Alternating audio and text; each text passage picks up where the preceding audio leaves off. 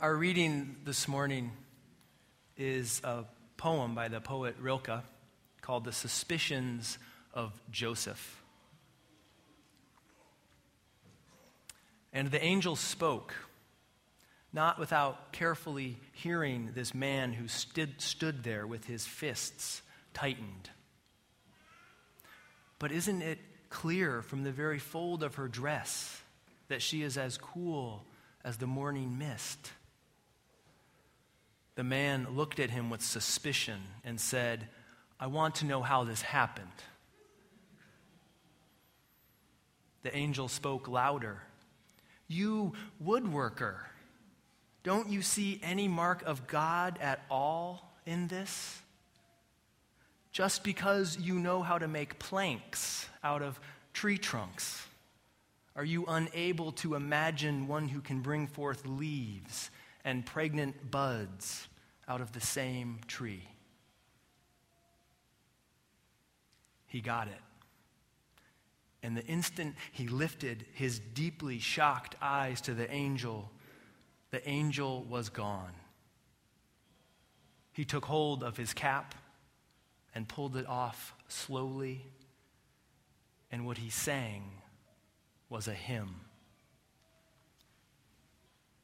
Just because you know how to make planks out of tree trunks, are you unable to imagine one who can bring forth leaves and pregnant buds out of the same wood? He got it. And the instant he lifted his deeply shocked eyes to the angel was gone. He took hold of his cap and pulled it off slowly. And what he sang was a hymn. What happened to Joseph? What could Joseph have been thinking in this exchange with the angel? What might he have been feeling in this encounter with the angel? Whatever it was, his only response was to sing a hymn of praise. Now, friends, please don't tune out just because I'm talking about angels and Mary and Joseph. Don't tune out because this story doesn't pass the logic test for you.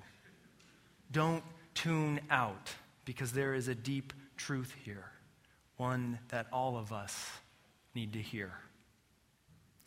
Let me share some of the context for this reading, this poem. We're in the second week of Advent. And as many of you know, Advent in the Western Christian tradition is the 4 weeks before Christmas. It is a time of anticipation, of expectant waiting, of slowing down, of getting clear about what really matters. As people prepare their hearts and their minds for the birth of Jesus into the world, the promise of hope and light and possibility coming back into a dark world. This Advent season, as John Buchanan recently wrote in the Christian Century, this Advent season plays out against the backdrop of a materialistic culture at its gaudiest. Most materialistic, most vulgar. The season's advertising will appeal to the least attractive human characteristics: greed and pride and our need to affirm ourselves by what we buy and consume. And Buchanan goes on to say, and this is the part I really want you to hear, so that's the backdrop of Advent. It's the frenzy of Christmas, of going out and shopping, all those things. He goes on to say, Advent responds to that frenzy by reminding us that a child will be born in the midst of a world and a time very much like our own. That the reconciliation and redemption his birth or her birth promises is not separate from the world, and that he or she will call us to follow him or her and be his or her people in this very same greedy, vulgar, and beautiful world. His birth, her birth, which Advent anticipates, will be a light in the darkness that darkness will not overcome. So that's a bit of context to understand that during this Advent season, many are preparing for the birth of Jesus, for the birth of hope, love, light in the world. And many are also turning to Mary and Joseph as they wait for the arrival of their child. Thus, the poem, The Suspicions of Joseph.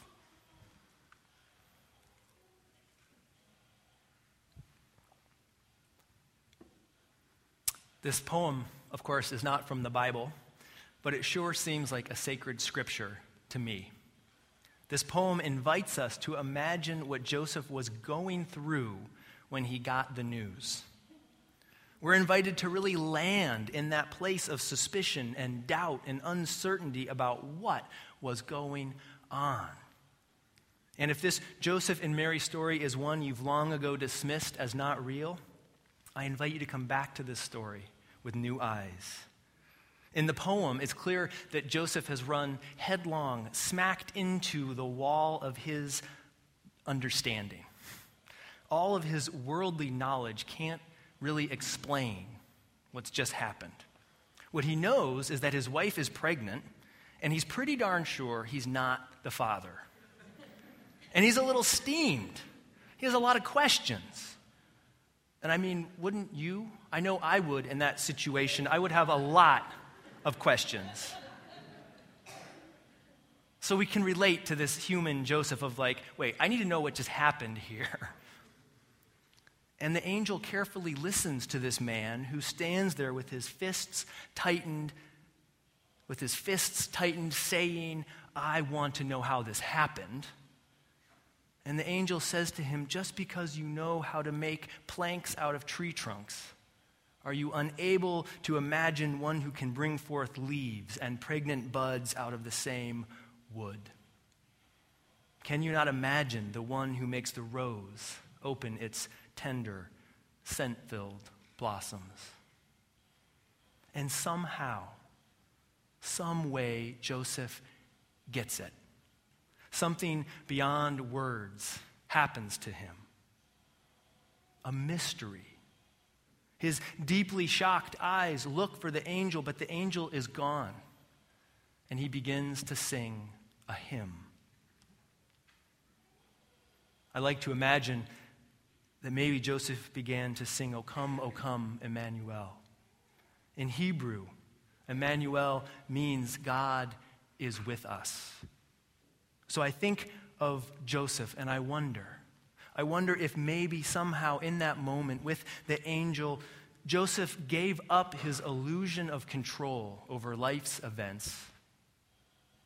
I wonder if in that moment he was filled with holy wonder and fear and understood on some deep level that the Spirit of life, the Spirit of God, was with him and with Mary and was at work in the world. I wonder. And Mary, dear Mary, Mary too, on some deep level, trusts that the Spirit of life is with her despite so much that is unknown. She's not in this poem. She's more at the edges of this poem, but we know from the biblical account, as author Kathleen Norris reminds us, that Mary proceeds, as we all must do in life, making her commitment without knowing much about what it will entail or where it will lead.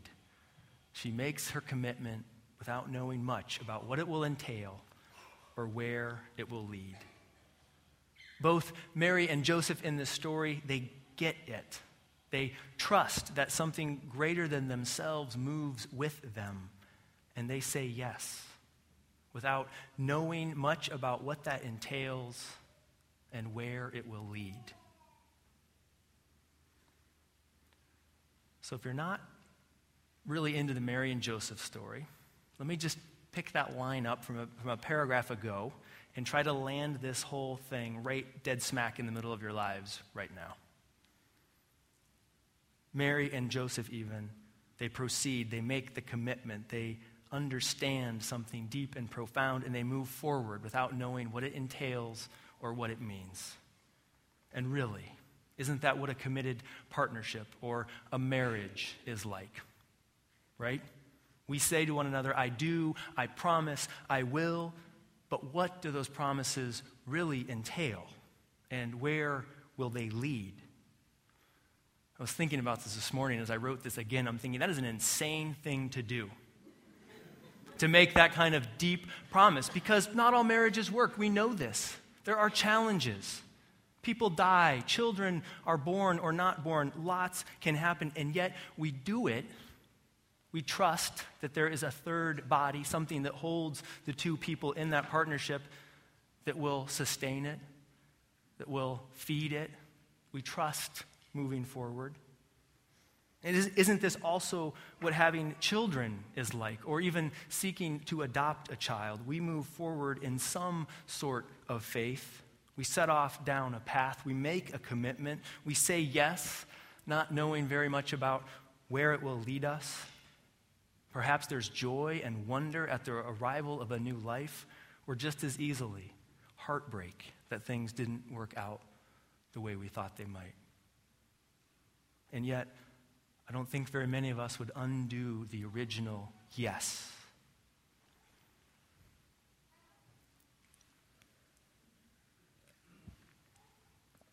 And isn't this also what it is like to move a parent or a spouse or another loved one into hospice care? You face the reality of what is, not knowing exactly what it entails, but trusting that you will be held by love, by God, by life, something as you walk that path, and then the death of a loved one. The questions, how can I go forward? How will I go forward? How can I go on?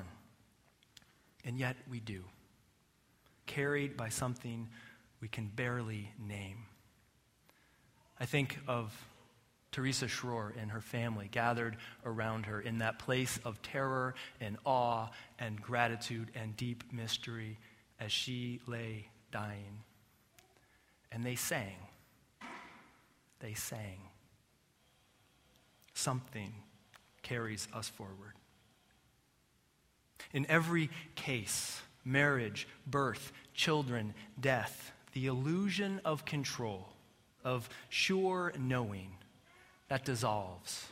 We are no longer certain of what we know.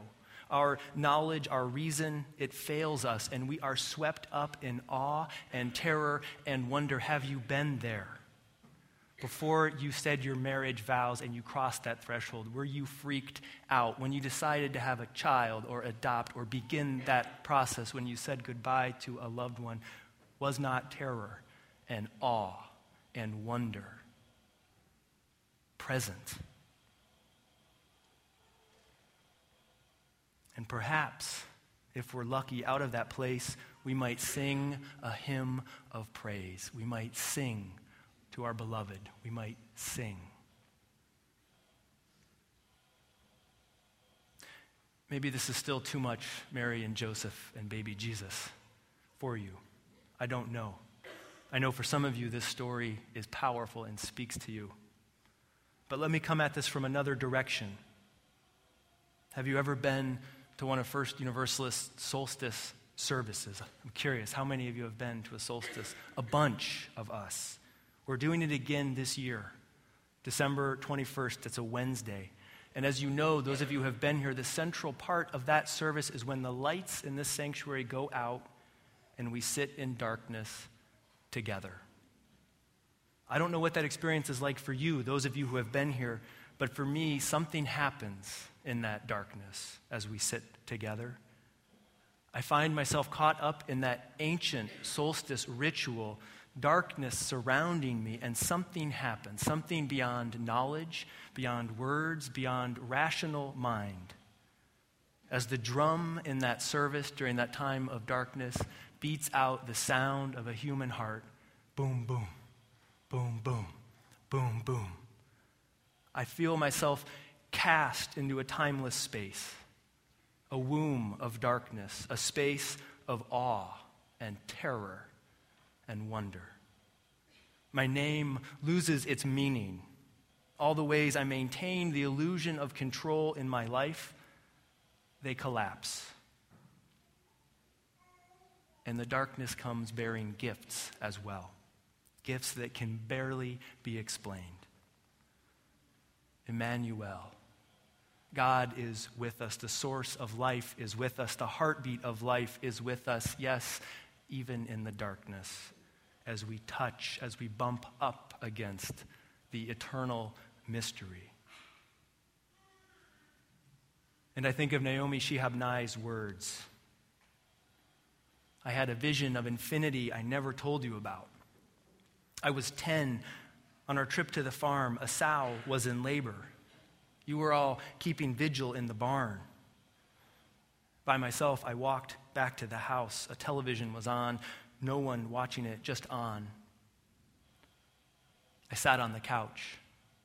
For a moment, between programs, the screen swirled an outer space landscape, stars and galaxies, dazzling miracles of light. Suddenly, something dropped. It was the first moment I knew I was going to die.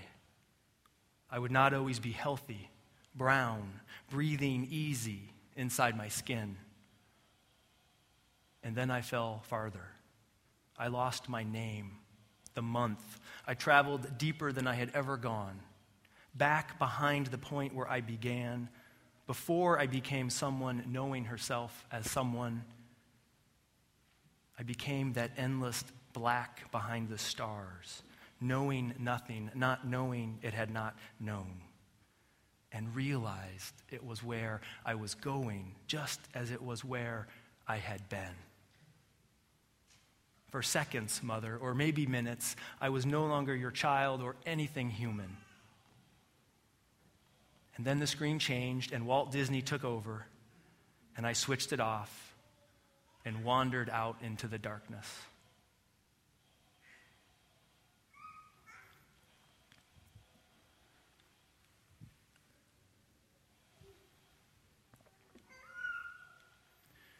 We have such moments in our lives. Moments that no textbook or curriculum or Google search can prepare us for.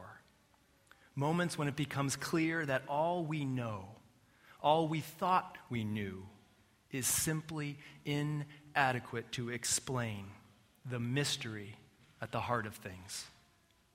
Those moments, those terrifying, heart-stopping, amazing as they may be moments, are like gifts, although not a gift we would have thought to ask for. And instead of suspicion and clenched fist and anger, may we embrace that terrifying, wonder-filled moment. May we trust that God, life, love is with us in those moments, in the darkness, in the mystery. And if we speak, may we speak only awe, singing hallelujah. May it be so, and amen.